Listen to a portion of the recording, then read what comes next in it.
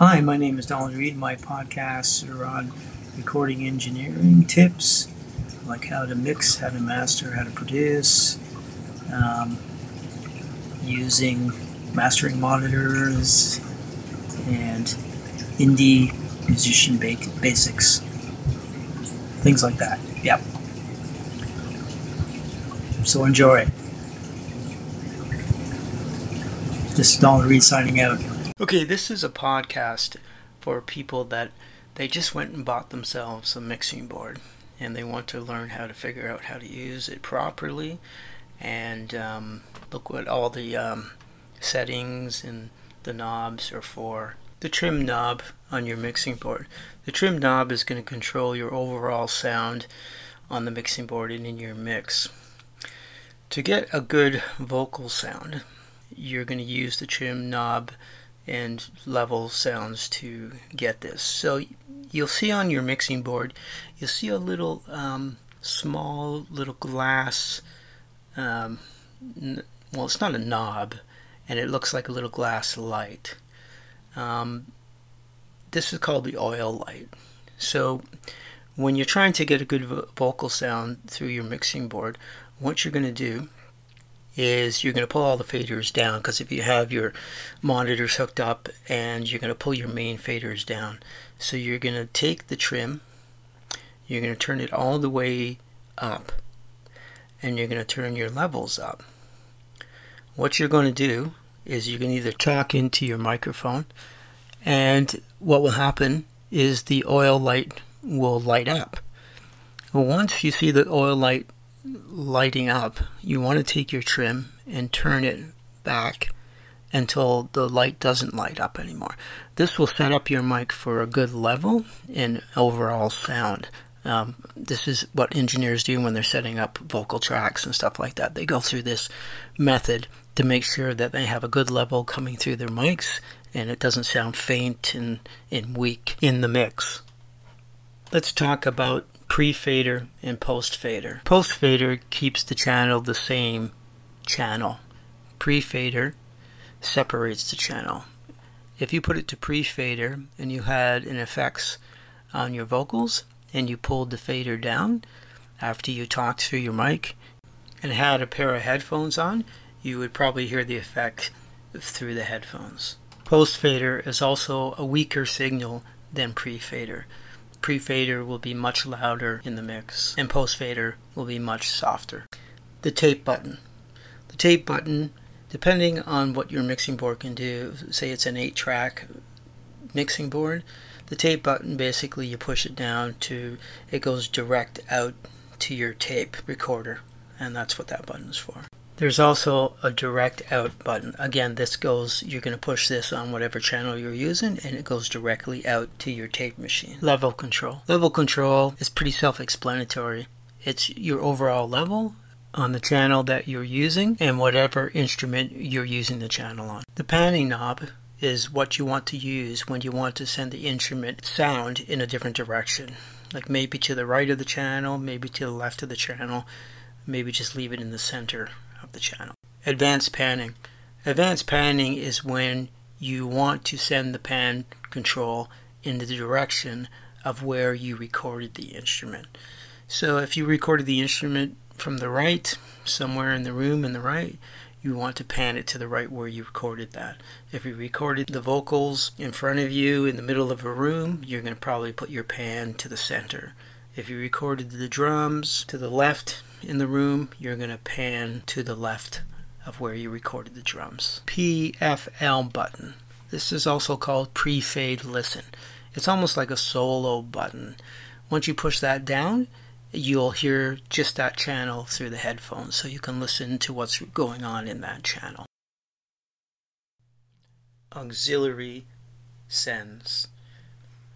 These are used to route the mix singles from an input strip to the various effects sends, and possibly monitor, headphone, and cues of a console. These sections are used to create a submix of all of the various console input singles to a mono or stereo send. They also can be labeled master sends. they can control the effects and how much you want to use in the channel. Say it's Master Send 1, Master Send 2, and you have different effects on the instruments. You can use these levels to control the overall effects in the mix. XLR inputs. This is where you're going to hook up your microphone to these. There are like 3 little prongy holes there, and you'll see on your XLR cables for your mics, the prongs there. Male goes into the mixing board, female goes into your monitors in the back of the monitors. Tones. Tones can be anything from guitar to keyboards, trumpet, piano. Now you don't want to record your tones the same level as you're going to record your vocals, like 0 dB. You want to record your tones probably about minus 12 dB. What you're doing, say you're just like editing for film. I watched a movie over YouTube the other day. Now the sound guy had the music pumping at 0 BD. He had the actors' voices at 0 BD, you know, and when the music came on, it was just way too loud. Now you don't want to be an engineer like this that doesn't know the tricks of the trade to make, you know, everything in balance properly. So minus 12 dB for your music. If you're doing something from film, 0 dB, you know, for your vocals. I mean, if you have the video software, you'll see the levels go up, and it'll usually say green, yellow, and then red. So you want the music to be in the green area. That would probably be about minus 12 dB. You want the actors' voices to be in the yellow area. If you record it not properly, where it's all pumping at 0 dB, it's going to be out of balance. The person listening to it is not going to enjoy it. And there's nothing like, you know, doing these things and looking at a movie or listening to a, you know, piece of music and everything was balanced properly so the person could be, you know, find it really enjoyable. Don't be a sound engineer or video editor that does not do the work, do subpar work. Some tips on getting good balance with different instruments on your mixing board.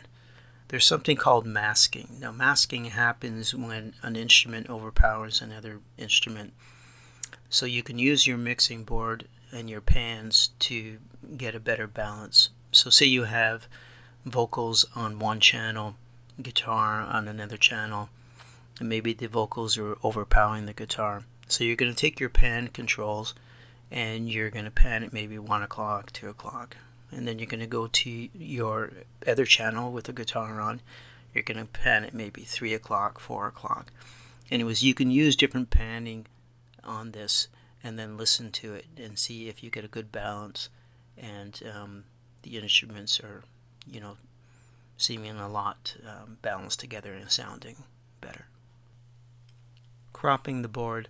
This is the last thing you want to do when you're finished a session. If you unplug your cables and your monitors with the faders up, you may hear a pop in the sound once you're unplugging them. You might be able to get away with this a lot of times, but what about the one time that you do this with the faders up and you hear a pop? The next thing you know, you turn on your monitors and you're getting no sound from your monitors. Well, you just blew your monitors. So cropping the board is what you want to do is you want to pull all the faders down. You want to turn the levels off, turn them all the way to the left and turn them off. You want to turn off your monitors. You want to turn off your mixing board, and then you want to unplug everything. This way you're going to save your monitors, and you'll thank me later for this. Anyways, this is the end of this podcast. Happy mixing.